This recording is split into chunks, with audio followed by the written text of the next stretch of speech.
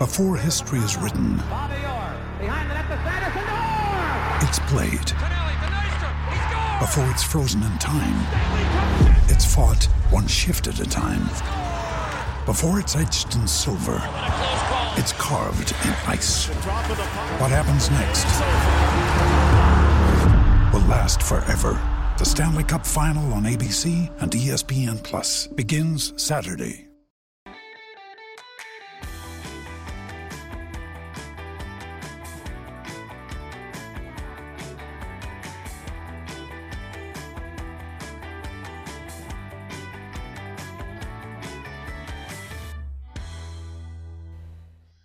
So I think what we're all saying is congrats to City, well done. Congrats. Well done, yeah, well done guys. Pep's a great side. I did put a tweet about this the other day, I don't know if you guys saw it, as a sort of poll. Whose is better? I think the a trebles? lot of people saw your tweets, Matt. Thank you. Whose treble is better? United's, City's? What was the split with this? Whose Depends how treble you is want it. United, You better. 99. Well, exactly. This is why I quite like it as something. Because personally, for me, if you're talking from a purely entertainment point of view, United is better because of the way they won the Champions League. Premier League, I think, went to the final day, if memory serves me rightly. They went one down at home to Spurs on the final day. Spurs. FA Cup was a bit of a false conclusion. Yeah. Whereas City's, from a purely domination point of view, they won the league, but it was 8 points. FA Cup, never really got challenged on the way, apart from maybe the final. And again, you got the feeling on Saturday that the occasion got to them a little bit, but they were still not comfortable by a stretch, but they still deserved it over the 95 minutes, whatever it was. Whereas United's always came with more trepidation, which then made the overall outcome more exciting. And I think it's only took until the City parade yesterday for me to really see that they've actually got some characters in that team. Like, obviously, we all know that Grealish is a bit of a character and stuff like that, but you're not seeing the robotic trained media players sometimes in these parades. And I was seeing like De Bruyne having a good laugh, and somebody else with a bucket hat on. Somebody nearly shot someone else's head off with a pyro gun, and you think, crikey. But like, you had some, you've seen a bit more of a human side from the parade, and I took to them a little bit more after watching the parade, and I don't know why. I was thinking, go on, Grealish, get levered for 5 days, and then I sort of took to that, and I thought, he is a human, But yeah, sorry, I just wanted to sneak that one in. Yeah, but I suppose that's ultimately the difference between someone like Ferguson and someone like a Guardiola. Whereas Ferguson would be, and the stories are that he was always in control. He knew everything about each player.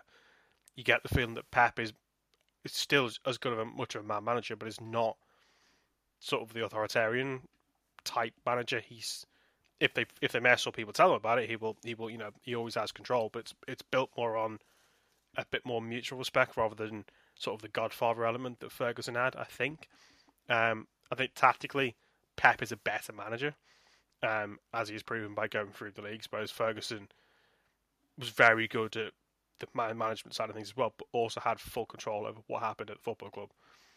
Whereas Pep is, different type manager. It's difficult to compare and contrast. Personally, for me, if you're looking purely from how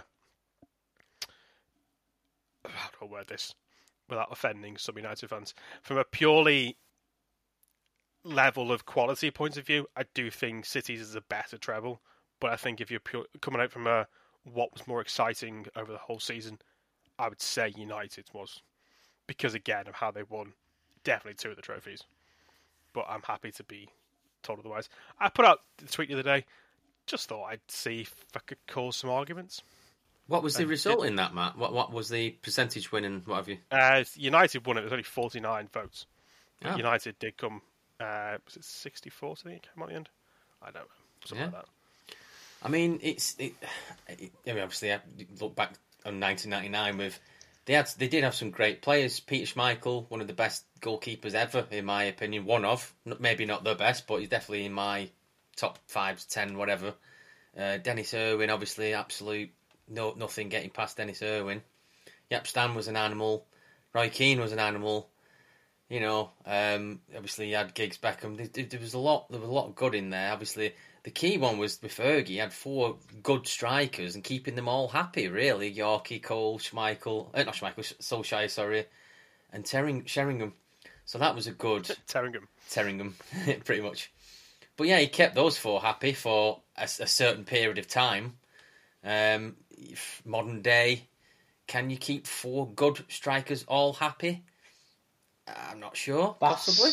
I mean, having 4 elite strikers, in like your squad was unheard of at that time because the maybe at the time. But I think as well though, the way the team set up as United were and a lot of teams very 4-4-2, so you knew 2 of those 4 strikers were starting anyway and playing most games. Whereas now we only tend to play with 1 centre forward, maybe somebody playing off in that what's called now the number 10 role.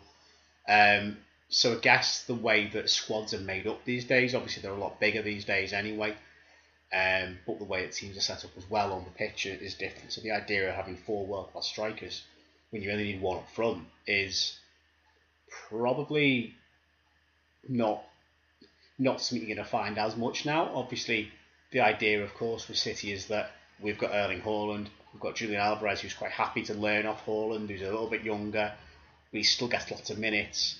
And from then on in, he won World Cup and Champions League this year. And he's literally completed football. He's won the Copa Libertadores. He's won. He's completed football already. It's ridiculous. So is Emerson Palmieri, but we'll get into that one a bit later on. But I think if you're going to compare the treble sides, I think it's really difficult to do. Not least because I would say that we're about. I mean, maybe the right sort of age. I don't know about yourself, Matt, or indeed Dak. So be able to remember both quite vividly. Obviously, this City team, of course, unless you've got something really matter here. But as well, because I'd have been 8, 9 when United won the treble. Do we look back? And this is going to go into a deep point. Do we look back at childhood things with more nostalgia? Are we then going to look back at another 20 years? I think there's a bit of that going on. We do. Are we going to look back at this? Are we going to look back at the City team in 20 years' time and go, bloody hell, wow, wasn't that amazing? Because it was 20 years past. We'll look back on apathy. Or we're going to look back and go, are we still going to look back and go, oh, well, that was bound to happen? Because I think a lot of people at the time that were United fans were like, well, of course we're going to win the last minute. For fuck's sake, the United, they always win in the last minute. United fans were buzzing. But I remember a lot of Liverpool fans were fucking fuming. And I was going to say, is it more a case of this City side aren't as disliked as much as that United side was because of the way that they would go about winning games? Oh, yeah. Which must have been a thing. Because I remember that. I disliked Man U as a kid. Yeah. I mean, classic revisionism when you say, always complaining about City. I don't remember United being disliked under Ferguson. I'm like, you weren't there. They were hated by every other club in the country. Absolutely. Literally every single club, no matter who you supported, of the other 92 or whatever clubs that exist, you hated that team because they just found a way. Even when they were shit, they just won. And you hated it. And, the fact that even United fans have a flag with not arrogant, just better and stuff like that. And it was just, they would get on your tits so much. Whereas the City side, again, I don't think they're that hated. I think because Manchester City are not a club that traditionally have been hated, apart from by United fans, obviously, going back down the years. They've been everyone's second team for a while. Little City, shitty City, aren't they? They're the other team, Manchester. They don't really do much. They're just kind of in the top division, milling around mid-table. I think unless you're like a direct rival, like a Liverpool now, or a Chelsea or an Arsenal, and that's with Chelsea this year. You dislike them as a competitive rival, but no one. I don't think anyone apart from United. There's really not a lot to hate about them. There's not a lot that's. They're not a dislikable bunch. They're just kind of there. They just go win it all, and you're like, okay, fair enough. It's like, they're good, and maybe time will change, but I think that will also come depending on. And this has happened fairly recently. I think there's been some City fans complaining about this.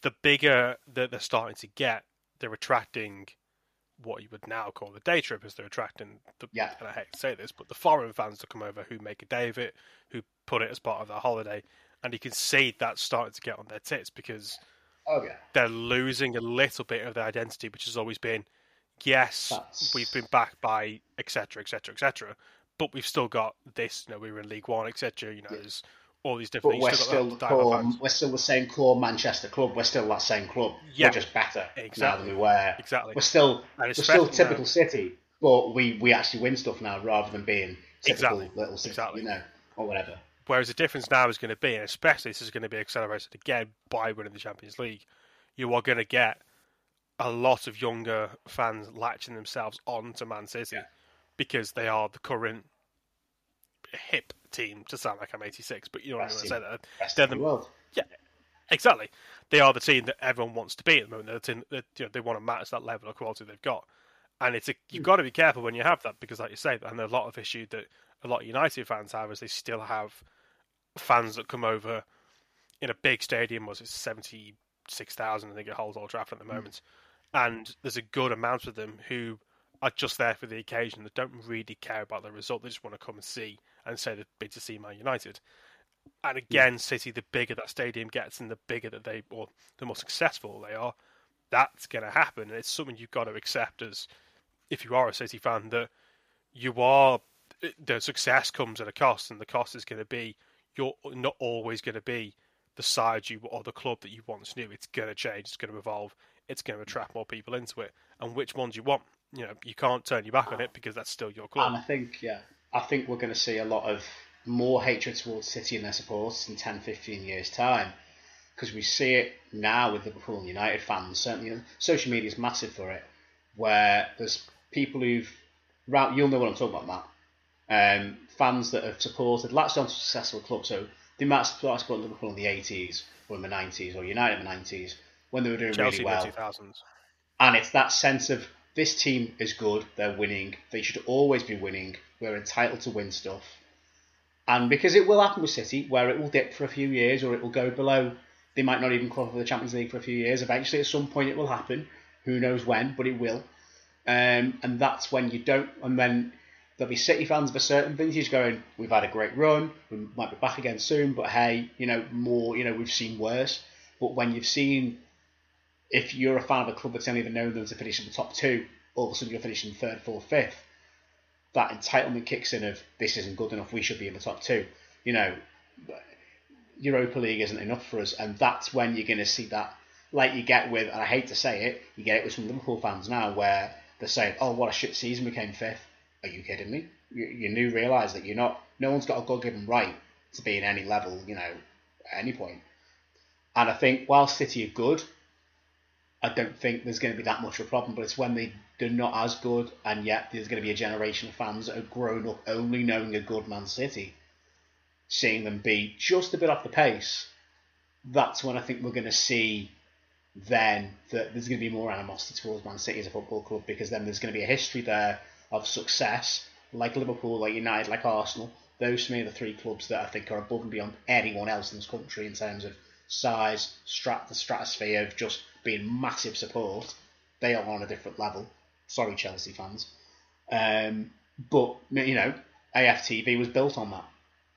The idea that they should always be up at the top because they've known to be at the top. And I think we're going to see that potentially, not for a while, but 10, 15 years' time, if City aren't at the very top, they're going to have those glory hunting fans with that sense of entitlement. And that's when we're going to see, oh, fucking hate Man City fans, kind of thing then. Not right now, while they're being good. So, I think we'll go from, we've covered quite a little bit there of Man City. We'll go from one European champion to another European champion if you want. We can talk a little bit about West Ham if you want, possibly. Could squeeze a little bit about West Ham. Just thought I'd do it. I thought I'd segue. Right. It's usually your segue there, Jim, but I took your segue. Sorry. It's all right. So thoughts? I can see the romance in that, Matt. I can see the romance. I can see that. I mean, I hope they're referring to Danny with an I, not Danny with an Y, because that would be. Did you see Danny Dyer? Yeah. He was like, "Fair winds on fire," and he's doing something to. He's cuddling my daughter or something. Yeah. He's cuddling my daughter. He's burning calories. That's what he's doing. Yeah. Good result, wasn't it? It was a great way to win it. What? Yeah. Very jealous. Extremely jealous. I mean, so jealous. Not jealous of City. Was jealous of West Ham. That shows my level. More jealous of West Ham. Yeah. Yeah. I mean, genuinely. Yeah. I've got to admit, from an Everton point of view, And there was a weird sort of mix of fans on this on Twitter, genuinely delighted with David Moyes. And you can say the way he left us, United, whatever else. Yeah, okay, that happened. Fair enough. It was ultimately he also left and took a job that he wasn't ready for. He's clearly found his level, which is sides in that kind of level. And I was to see him, running down the sideline when the goal went in. It was a genuine thing of like, you know what, yeah, because 2000 and correct me if I'm wrong, Jimmy, 2008. Did we get knocked out by Fiorentina in the UEFA Cup? 7, 8? Yeah, 2008. 2008. We should have won that. That UEFA Cup. We should have won an absolute canter that season. Mm-hmm. We were the best team in it by a mile, and that was his missed opportunity. That and the cup final in 2009. I think you could put as 2 maybe. And to see him finally do it was great to see. And West Ham fans again, I've got a lot of time for them. I think they're of a similar ilk. I think everyone kind of goes, West Ham want the same as Everton. Kind of are in similar aspects at the moment, similar levels. And you know what? It would have, if for the ones that managed to get out there and get a ticket, that's a memory you hold on to for a bloody long time. What was that their first trophy? First trophy in 30? 47 years. 43 years. They deserve it. They absolutely deserve it. They really do. I mean, I would have had it in my brain that they would have won something in that time frame, but they obviously haven't. So they do. They deserve that. And it's. Well, I mean, there's not a lot of history in playoff sport. I think West Ham's a funny one. You've got like the 64 cup winners, the 64 FA Cup, I think, 65 cup winners, yes, Cup, 75 FA Cup, 80 FA Cup, and then this. So they've only won, I think, 5 or 6 major trophies. I think they shared the 64 Charity Shield as well. So I think 5 or 6 major trophies, because we're not counting the Intertoto Cup, and we're not counting the World Cup. Sorry, West Ham fans, we're fucking not. So not counting the World Cup. Shocking. No, poor Bobby Moore. Don't no. Well, no. Anyway, West Ham did not win the World Cup. England did. Let's have it out there. Right. But they've only won, I think, 5 or 6 major trophies in their entire history, which really does show as bigger. And West Ham are a massive football club. I know it's the chant. West Ham are massive. So for me, they're one of 4 clubs in London that are huge. Again, I'll let you work out the others. Fight in the comments. But it shows just how little they've actually won of major trophies. That was their first one in 43 years. I am genuinely made up for them. As much as I kind of want the Fiorentina to win, just because I think it's funny when English sides lose finals. I couldn't not enjoy seeing Declan Rice dance with his nephew on the pitch. And I couldn't not enjoy Jared Bowen singing his own song about doing his girlfriend. And Moyes with his dad as well. Yeah, and David Moyes' lovely. dad. That was nice. It was lovely. It was nice, that. And you get the feeling David that Moyes' dad dancing in the dressing room, that was a highlight for me. Those hips. Wow. Still got it, mate. You still got it. Snake hips. Absolute. Game on Strictly. Some of us never started with it, but those of us that were blessed with it, I think never lose it. it. You also see as well by West Ham winning it, where you start seeing those clubs that are in it. Who's in it next season? Is it not Brighton? Is it Villa next season? Next year. It is Villa. Will you see Villa and Emery? Yeah. Really take that deadly serious, because it's a competition Villa should be looking to win. They're going to be a bloody strong side in that tournament next season. Mm-hmm. Albeit, because I think clubs still drop from the Europa League, don't they, into the round of 32? Is it? Whichever one it is. Can do from the group stage, yes. Yeah, there's all so kinds you might of see potentially you might see another English side join in further down. But if you're Villa, you've got to be thinking, especially Emery's record in European competitions. He's got to be looking to win that with the side they've got. Villa, and the side in you'd say so. The only thing I can really see stopping them is if the Italian authorities let Juventus in, because that then is a different ball game if you let Juventus in. Because they came 7th with the points deduction in Italy. They did, yeah. But imagine, right? There's a point. Obviously, UEFA have started this Europa Conference League. Yeah, they've started this Europa Conference League tournament. I love it. I think it's brilliant. It's great for clubs like West Ham, and it's shown the value of that tournament to those. Obviously, the lesser leagues. I think Europa League now is only available for the clubs in the top 16 ranked leagues, so it stops at like Denmark or something. So clubs in like Turkey, Norway, Sweden, Greece, big leagues, that can't get in the Europa League, play Conference League footy. You get some big sides in there. You still get to give your Fenerbahces away or your Panathinaikos and that, but as well, I think it shows they underestimated how big this tournament's going to be as a third-tier competition. The fact they held the first final in Tirana, where it's about 20,000. Prague was about 19,000. You had Roma, Fiorentina, Feyenoord, West Ham. Imagine, I don't know where it is next season if anyone wants to find that. Imagine if you've got Villa Juventus in the final next season. That could be, you could sell out Wembley with that.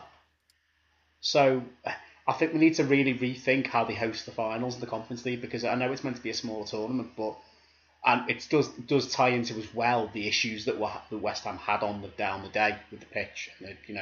Fans, I should say, being that close to the pitch, and that should never have happened. It's with the being held at the Hagia Sophia Stadium in Athens. In Athens, about 30,000. Quite a new stadium at AEK Athens home ground. Really nice stadium. Yeah, I was going to say AEK Stadium. Yeah, it's a gorgeous new stadium. Bit bigger than the previous finals I've been in. But still, 30,000 seat stadium for, say, for example, if it's Aston Villa against Juventus, is not going to be enough. No. But it doesn't excuse what happened as well. We can't talk about West Ham winning the game without talking about the unsavoury scenes with Baragi and the plastic and the I think the plastic left on the pitch. I forgot all about that. Yeah, awful. Really, it was soon forgotten about, obviously, but you can't really forget stuff like that, can you? Because there were a lot of blood, weren't they, knocking around there? But that's all it takes for, it could have been a lot worse, couldn't it? It could have took somebody's eye out, anything really. I mean, I know it sounds a bit drastic, that, but it could have done. And then who gets a ban from Europe there, or something, Yeah, I've always been a firm believer in this, that, for instance, obviously there was trouble there the other night, that to me is no real responsibility of West Ham. And I don't think as a football club it should reflect on the club as an operating business, as a team. And it pains me to say it, but every single club up and down the country, worldwide, every single club has their idiots. Of course they do. And obviously it's up to the authorities to manage those individuals and to make it safe for everyone else, including the players, the management team, anyone else working in the stadium, and obviously the other fans as well. So I think the level of security and kind of procedures that are in place, there's always going to be things to throw, isn't there? If someone's really that insistent, they're going to break a chair, they're going to do whatever, and they're going to throw it. Of course they are. But in terms of, reflecting that back on West Ham, we know that they've had the difficulties in the past with fans, as have a lot of clubs. But I don't think that should kind of taint away from what they've achieved and what the players have kind of done. I think that's very much then down to the authorities, obviously, for West Ham to act on it and, present fans with lifelong bans, support the authorities in investigations and things like that. But I think it's important to kind of almost treat those idiots as a complete minority. But yeah, not a nice incident. And to be fair, it seems to be happening a little bit more often than maybe it was a few years ago. Well, I mean, you've got that and the rise of the pitch invasion situations going on as well. I mean, it's a tough one because, like you say, every club's got its knobheads. I mean, Everton's got quite a few of them. But ultimately, most of our fans apart from that's true. But ultimately, apart from finding each individual person and doing something separate with them, you've got to find a way to stop it, and the way to stop it is to put it back on the club. It sounds harsh, but it's the best way. I think you're going to get results of people stopping that kind of stuff if they realise that their actions off the pitch will affect the players on the pitch. And you'll be outcast pretty quickly. One similar one to that, Matt, in terms of absolutely disgusting thing to see on social media. Let me cast my mind back. The United fan. I won't repeat what was on the shirt. Yeah, that nuts. Kind of thing. Insane. Okay, absolutely ridiculous. Now, bloody awful. Both sides there, I think it's fair to say, are guilty of taking advantage of other clubs' misfortune, shall we say. Apologies for the dog noises in the background, really not appropriate at a moment like this. But so both sides, Liverpool and United and other teams worldwide, okay, they're all guilty of it. And I was having this conversation with my dad, who obviously is a Tranmere fan, but also a massive Liverpool fan, the other day, and he made a very valid point. If, for instance, Liverpool play United next year, okay, The second that any of that chanting is reported, the game's told. So the game is told, if the United fans have started the chanting, the game's told 3 points awarded to Liverpool, and vice versa the other way around. If Liverpool start the chanting with Munich and X, Y and Z, game's told United are awarded the points. It would only have to happen once or twice for even the idiots to get the message, and that the majority of fans don't stand for it anyway. Of course they don't, but the idiots would be stamped out of the game, or certainly their actions would be stamped out of the game. And I think, it's sickening that things like that still happen. And I think it's maybe a mindless comment for those people who just say, oh, well, it's always been part of the game. It will always be there. Of course, there's always going to be rivalries and, people comparing different parts of the country, but there's things that are well over the line. Going back to something maybe not quite as serious as well, and then I promise I'll shut up. Mentioned pitch invasions a couple of minutes ago. Now, if we go back 12, 18 months ago, all of the pitch invasions, I'm pretty sure it was this stage of the season with all of the playoffs, I'm thinking back to Port Vale, etc., players being assaulted and so on. And it kind of, to me, seemed to be a bit of a snowball kind of action that it happened at one club. The following night there was a pitch invasion, another player was assaulted, this, that and the other. And it was kind of a knock-on, sheep behaviour, really.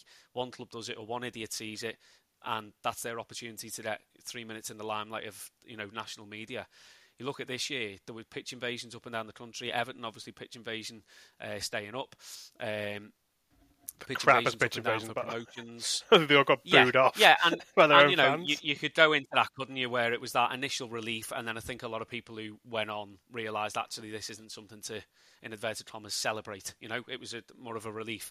But I think what my point is that this year, I could be really wrong here and maybe being completely blind to news and stuff that I've missed, but there didn't seem to be any issues or problems from the invasions that happened. I didn't hear of any player being hurt or any. You're always going to get. Northampton gained promotion at Prenton Park there the other week, and the first thing that two of their fans, inverted commas, again did is they ran to the top and started goading the Tranmere fans. Now, to me, if you just won promotion away from home, you want to go and hug the players, see your family.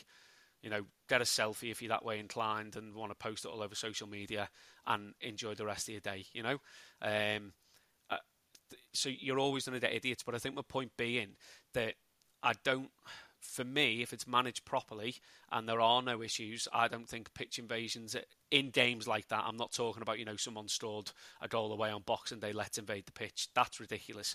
End the season or games where there's a promotion or staying up on the line, once the game is finished, once people are safe, I don't see the issue in it if it's handled in such a way, if authorities are there, if there's an action plan and stuff in place. Therein lies your issues that because of instances that have been where we've had examples of players getting attacked or harassed or whatever else, ultimately, no matter which way you put it, the pitch is not for the fans. The pitch is for the players.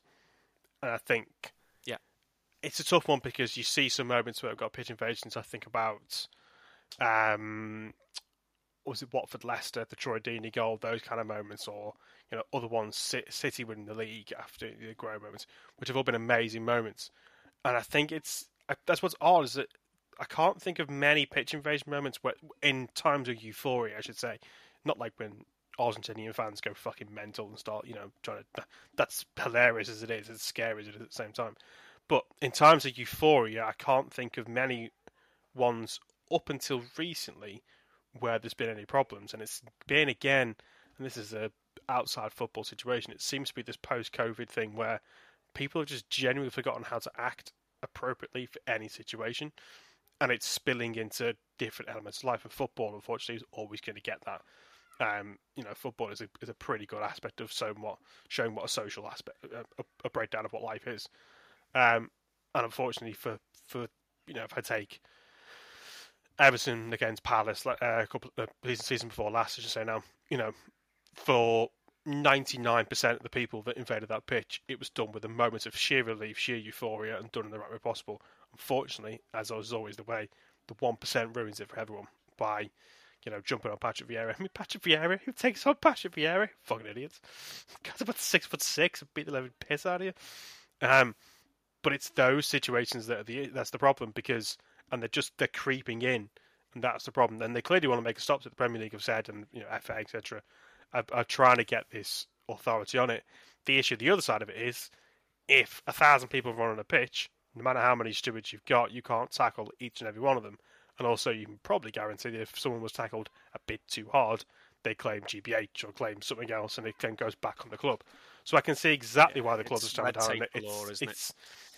I think maybe the happy medium of it would be, and again, it comes back to people respecting the rules and kind of standing in line and waiting their turn.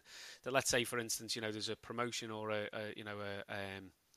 playoff win, like Chef Wed the other week. Obviously, they're a fantastic comeback, and that there's kind of something already in place whereby there's a 5-minute ruling or something after the final whistle whereby the players can do the lap of honour or do whatever, and then once the players are cleared off the pitch. But again, that comes down to policing, stewarding, etc. And actually, is it feasible? Probably wouldn't work. But then you've kind of got the best of both worlds, haven't you? But again, it comes down to people having that little bit of control and respect and a little bit of common sense, which, as you say, post-COVID, a lot of people, not all, but a lot of people in society seem to have completely forgotten what that is. But I think that may be a story for another night. I mean, I've invaded the pitch at Rochdale. It's all right. Fucking ultra, Greg. Like, I've invaded the pitch loads of times at Rochdale, but with... Greg's just lost his job. It doesn't count, Greg. Also, it doesn't count if you strip naked and go on by yourself. No. That's not pitch invasion. Pitch invading. Yeah. It was when... I think I put it in the group chat. I put it in the group chat when Joe Thompson scored that goal against Charlton to keep us up, and he shouldn't have been anywhere near the pitch, apparently, because he just... cancer survivor twice, and then he scored the winner to keep Rochdale up. That's irrelevant, really, the football side of it. But I think everyone was so happy for him that the emotions took over for us, and the final whistle blew, and we all just ran. Wow. But that's with it good intent. But that's done in a way. That's within good intentions. The issue is that at no point where was anyone looking to attack one of the Charlton players. Yeah. Go to them in a way that's going to cause aggro. That's sort of been the issue. I mean, what was one a few seasons ago? Was it Billy Sharp got headbutted? Oh yeah, it did. Yeah. Billy Sharp. Yeah. It's those kind of situations where you're like, but you can't always bank on people behaving anyway. So I can see it. Yeah. I can see your point of view that in that situation it's such a sheer moment of euphoria. It's an amazing moment to do, and I don't think anyone in their right mind. Exactly. I don't think anyone in their right mind would ever run onto that pitch with the intent to attack or harm or go. Exactly. But unfortunately, the issue is that there's a few select people, and it's going to happen. I don't think it's happening as much as I hate to say it's Greg, but in the lower leagues as such. No, I can see. Yeah. Especially with, if you take 40,000 people or 10,000 runners to the pitch, you're going to have some knobheads in there who move in the pub before the game or whatever else. Are just going to get swept away in that moment and do something that is just stupid. And it's a tough one for clubs because, Everton had their issues with it. That we got charged by the FA. We weren't the only ones. City, I think, were in that list. There's a few other teams, I forget who, around the Football League that have been charged by it. And it's a big issue they've got because ultimately player welfare even, has to be top of that list. And there's a whole bunch of podcasts, and I'm sure we'll cover this at some point. We got the off season to cover this, as I'll coin an American phrase. I'm conscious we're running pretty long on time. But do it in the right way. Just do it in a way that you're celebrating that moment. Don't do it in a way that you're celebrating it, but you have to then put it back onto someone else to goad it over them. That's not what sport is about. Sport is about celebrating your moments and letting whoever you might have beaten have their moment to look back or to to react to the moment either way. But it's a tough one. It is tough, and I think even it is about respect ultimately. And I think Dak, you'll know, and Greg certainly you'll have seen as well. Even during games, your team scores. Sometimes you'll get one idiot who thinks it's funny with their phones run on the pitch and go to the opposition keeper, or just run on way, look at me, I'm on the pitch because the team scored. Or if a player celebrates, come up to the fans. The fans then think that's license to, I'm going to join that set of players on the pitch to celebrate with them, and it's no, you're not part of the team. And I think that sort of, if it starts out there and it kind of snowballs to hey, well, this idiot can do it, so I'm going to be an idiot and I'm going to follow them, and then there just seems to be less respect for the boundary between pitch and stands these days. it is quite telling that when Eric Dyer got done for jumping into the stands to go near a fan because he said something offensive about his brother, if I remember rightly, that was all over the news, and yet, fans can run on the pitch and cross that line and just be... It's not... It needs to be made more of than it is. I personally just... I agree in a situation like yours, Greg, where you're celebrating a man's recovery from cancer, you're celebrating staying up. That's an entirely, different set of circumstances to angry and knob and, run on the pitch and attack an opponent player. So, yeah, it's crazy, really, what we do about it, but I think something needs to be done, definitely. Because it is becoming unsafe for players and for other supporters as well.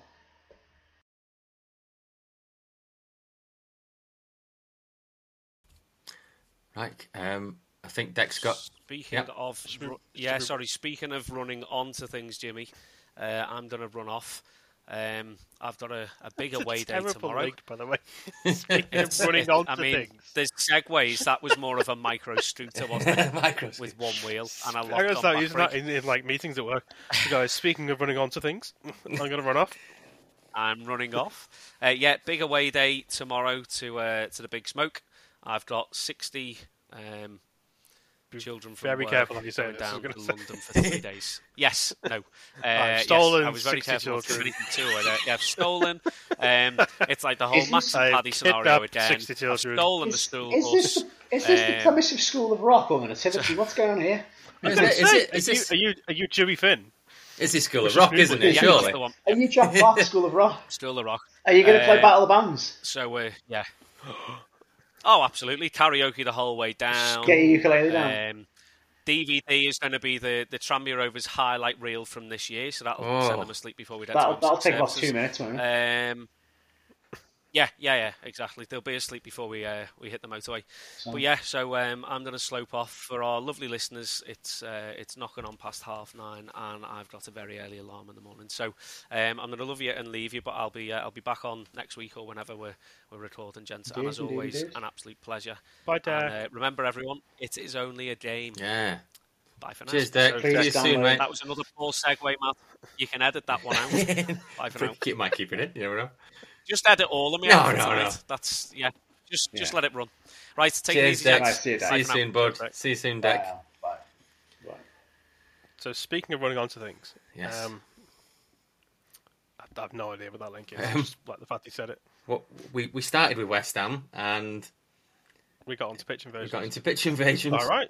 Yes. Yeah, that's pretty much. That's fairly accurate. Yeah, I told you if you want the best insight and in-depth analysis, don't come here because we just go off on tangents. It's great. No, right. You know what you're getting by now. It's been like 2 years. You know what you're in for now. Yeah.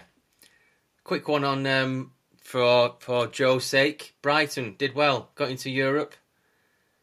Did very well, didn't they? Do you think? How do you think could they do anything next season? Is that what would you put them as, or Europe? Yeah. What's possible? Do you think? Same again, hopefully. Same again. My concern would be maybe they might get found out a little bit as people might know more about the Zerbi. Whether they can replace McAllister with enough quality. I know they've signed João Pedro up front from Watford, who is a good player. I like the look of him.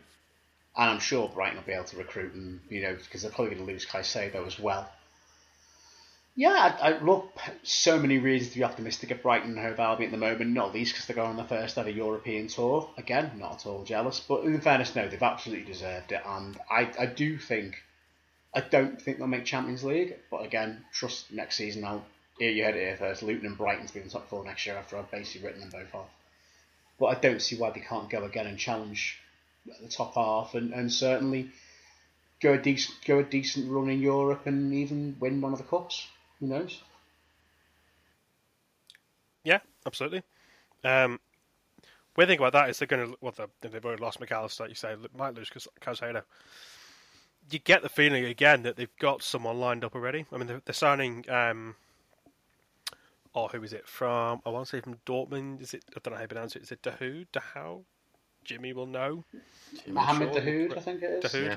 I think we've got him lined up already. And he's been on the fringes at Dortmund last couple of years. But he was a cracking player there at the start. I think he was at Mönchengladbach before then. He was a good young player then. Mm.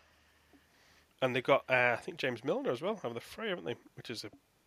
Have they actually got Milner? Is that confirmed? I think so. I don't know if it's confirmed. It was all but from what I gather. Or put this way, when you see Fabrizio Romano's tweet, "Here we go" about it, it's pretty much sorted. That's what I go off these days with Twitter. If he tweets, "Here we go," sorted. It's. But yeah, I mean, like I say, it's whether the knock-on effect of Euro playing Thursday, Sunday will come back to bite them, especially in that sort of winter months. But enjoy you in the Europa League. I definitely would. Like I say, jealousy is rife at the moment with the issues going on at our club, which we will cover at some point. Maybe me and Jimmy do one ourselves, and just sit there and laugh at the whole situation for an hour and a half at some point in the next few weeks when it's all sort of properly crossed T's and dotted I's about what's been going on. But yeah, delight for them. Really well run. Same for Brentford as well. Had a good season. Villa we mentioned earlier. Obviously got themselves into 7th. The intriguing one is going to see. It's going to be what's going to happen to like the Spurs in the summer, with obviously bringing in. I'm horrendous at announcing his surname. Is it? I'm going to try. Go on, James. You announce it because you can tell me. Postecoglou. Postecoglou. There you go. Who seems sound? Postecoglou. Just call him Big. Call him Big Ange. Big Ange. Big Ange. Who seems Angelos. Yeah, a good fit for them. At Spurs, whether again their issues what they're going to do with Harry Kane, etc. Whether he goes, he gets moved on. Who knows? Yeah, but we're in for an interesting summer. In terms of transfers, there's a few players that are out of contract and looking at moves. You then got this cruel world not allowing Lionel Messi to be managed by Phil Neville. But we move on. We're intrigued to see what he's going to do over there. There's a good chance he's going to be the first player playing in the MLS to win the Ballon d'Or, which is interesting as well.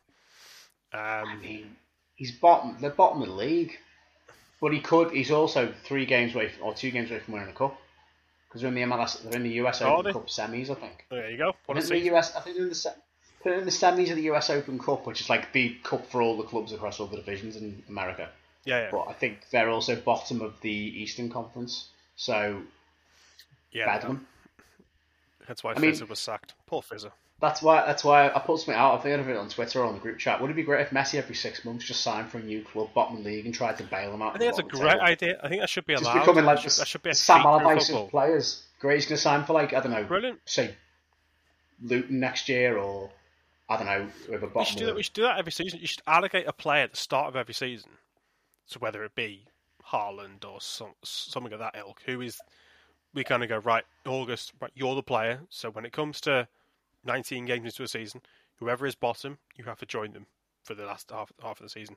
I think it's a designated idea. Player. I think it's a great idea. Great idea, isn't it? Do it across all the leagues. I'd be happy. Yeah, I'd be happy with that. But the problem is what if you had the designated, whatever they call it, the allocated player? If you just had a random selection, and it was I don't know, Eldon Jakupovic or something, like the second backup goalkeeper at someone, and it's right, you've now got to go and sign for Brentford. Oh well, that's bugger all, isn't it? That's boring. But yeah, well, it needs a bit of finessing because you'd have to have it as someone.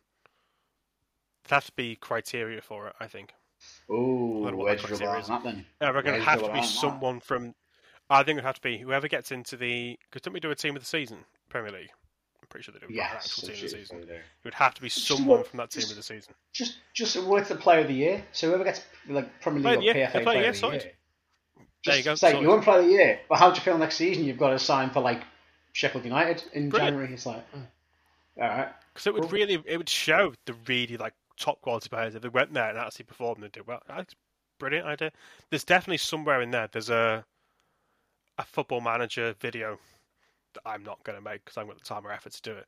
But if anyone listens to us that plays it or knows someone who does videos on it, that is an idea that whoever wins the Player of the Year previously in January has to join bottom of the league. It's basically a draft system, but really, really shit. But yeah.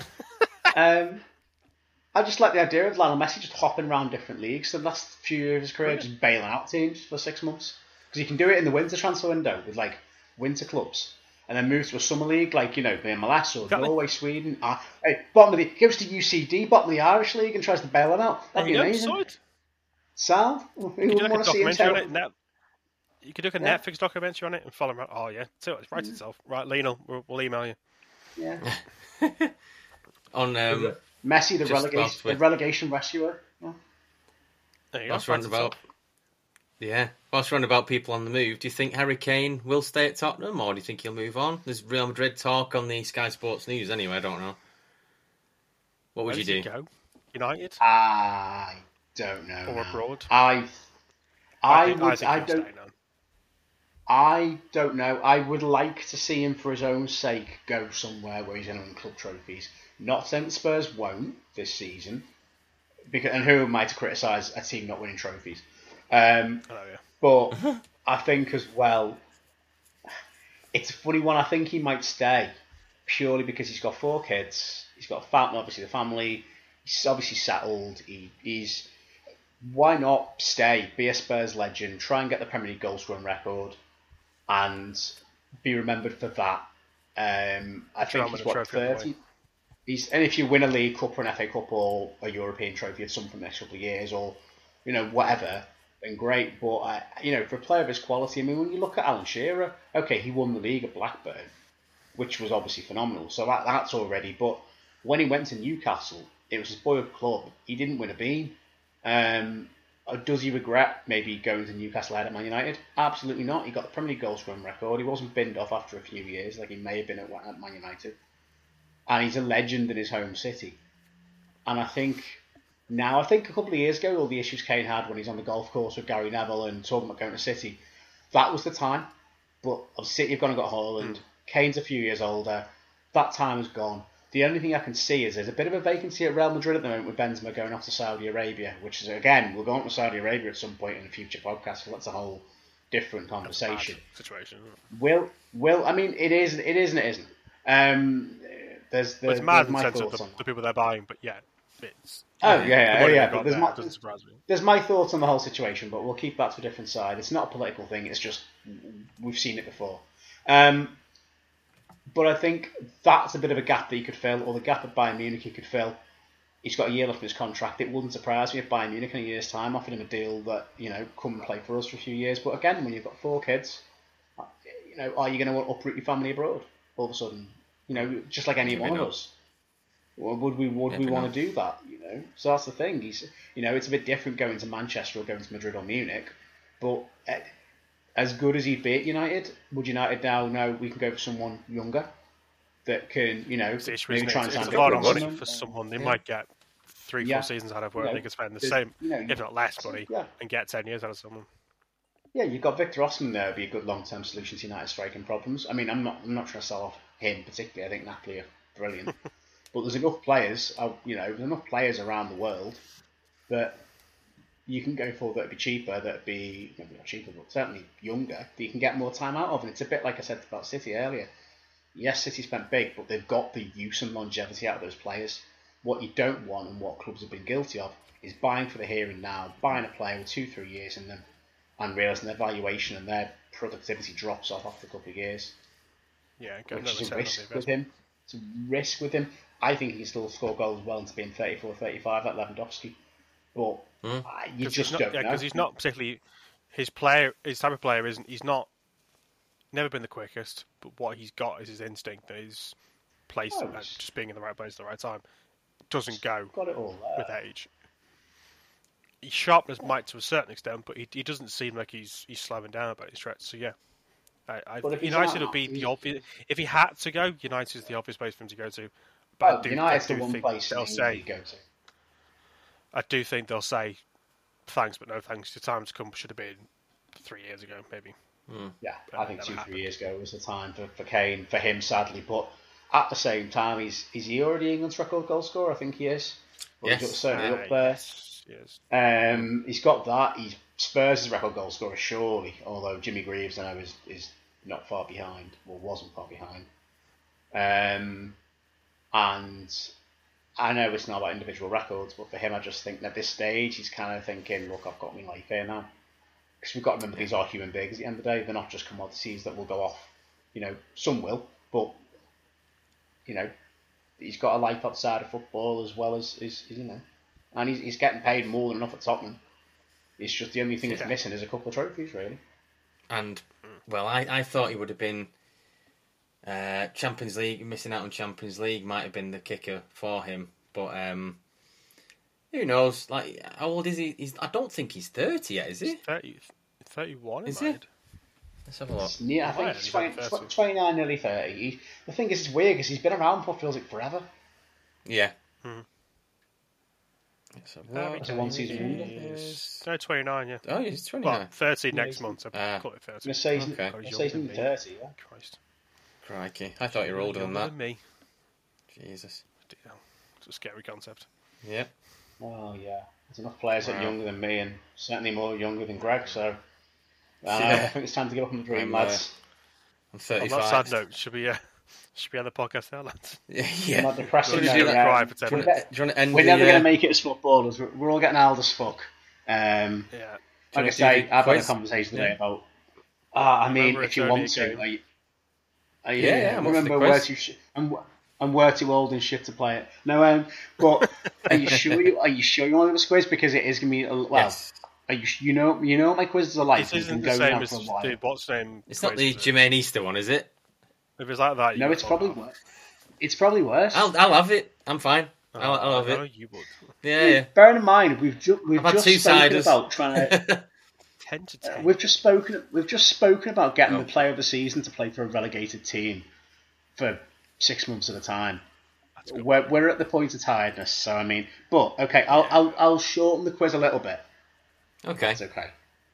Yeah. That'd be alright with everyone. Right, okay. Genuinely yawning, that's how bad this is. Right. There are 8 answers to get. Okay. Christ. 8. Okay. Damn now, right. as you know, Everton survived relegation. Leicester, Leeds, Southampton went down. Wait, it didn't. Oh, it didn't. Right. I wish I could. So those are the feel 3 that teams. Surviving. Well, just to rub it in, Greg. Now you're going to get a bit of a little bit of PTSD here. You know how I love my European. You know how I love my European football, guys. Right. So there are 8 teams that went down from the Spanish, Italian, and German divisions this season. I've got no chance. 3 from Italy, 3 from Spain, 2 from Germany. Not a fucking clue. The extended quiz was to have 4 French teams in there, but I thought I wouldn't do that to you as well. So not a chance. No, exactly. So Spanish, Italian, and German. Did you say? German. Yeah, 3 Spanish, 3 Italian, 2 German. You'll know the German sides definitely. Well, I'll know of them. I couldn't say, but I can name you most of the Bundesliga squads. I couldn't tell you which ones went down. I only know Bayern won the league because they always win the league, and then Dortmund fucked up last game of the season. Yeah, that's true. I've got a bloody clue. Mainz. I think no. Sorry, go on. How far off am I with Mainz? Where do they finish? Mainz mid-table somewhere. Oh yeah, no chance. I vaguely. Go on, Greg. You were going to say something. I vaguely remember you saying something about all the big German teams in the 2 Bundesliga, and I think Hoffenheim was one. Hoffenheim stayed up somehow. Oh, right, okay. No, they did Everton. And they're not that. And they're not that big a team, Hoffenheim. To be fair, if you speak to a German, they'll be like, "What?" Hoffenheim's a bit like fair enough. Like I don't know how to describe them, like a Bournemouth. Rotherham. I'm trying to think of. Oh, this is tough. You said you wanted the quiz. I said I'd wait. I did, but I didn't want the quiz. No, I opened hand up. It was me. I'm logging off. Right, I won't. Okay.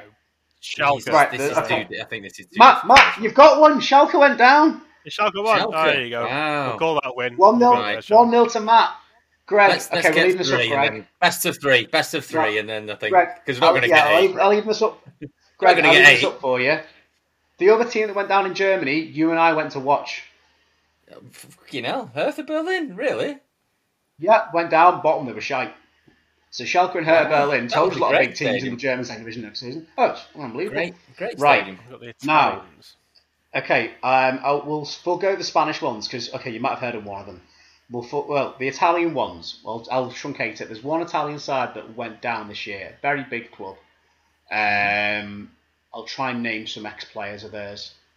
Viali, I think, played for them. Mancini.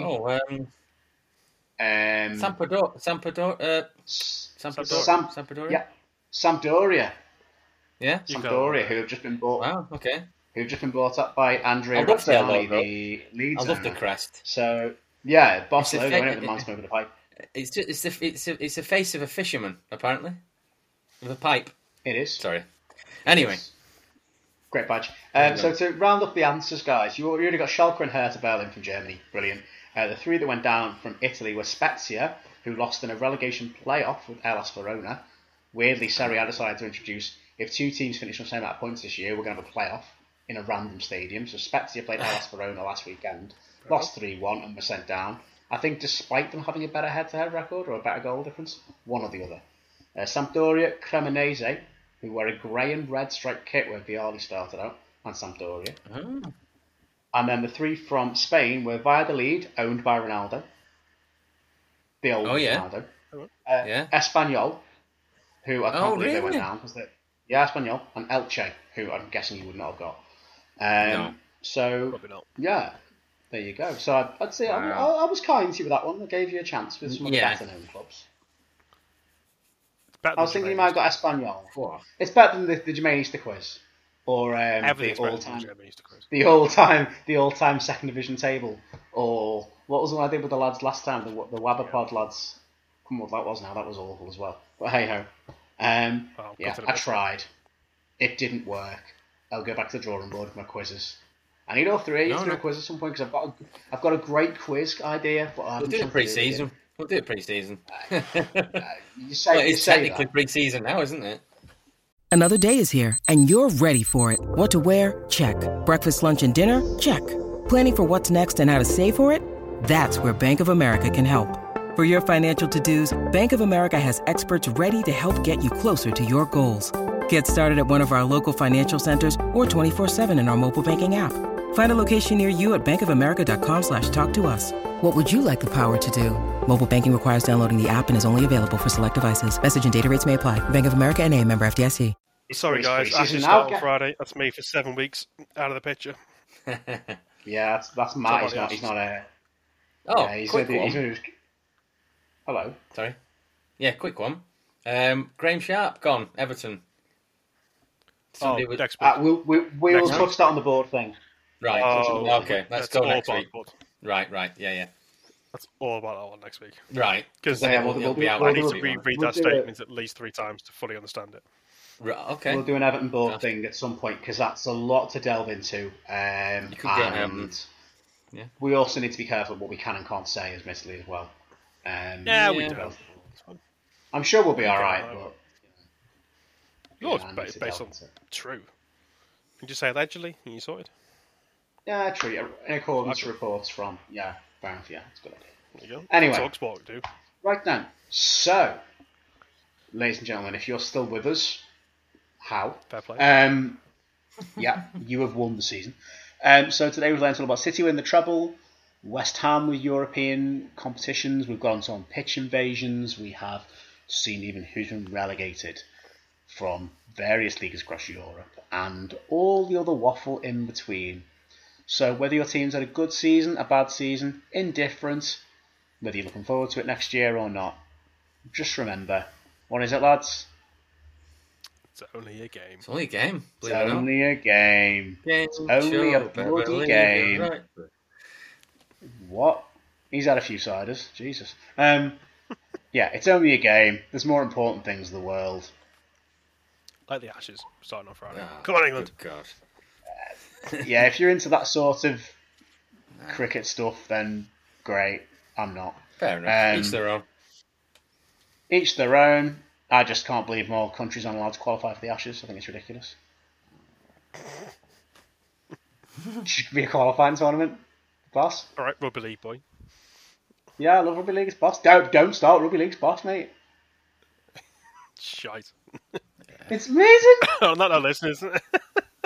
I might alienate quite. You've angered you've angered the entire M62 then. Opened up the rugby league lot on Twitter. Half of Yorkshire's fume with you.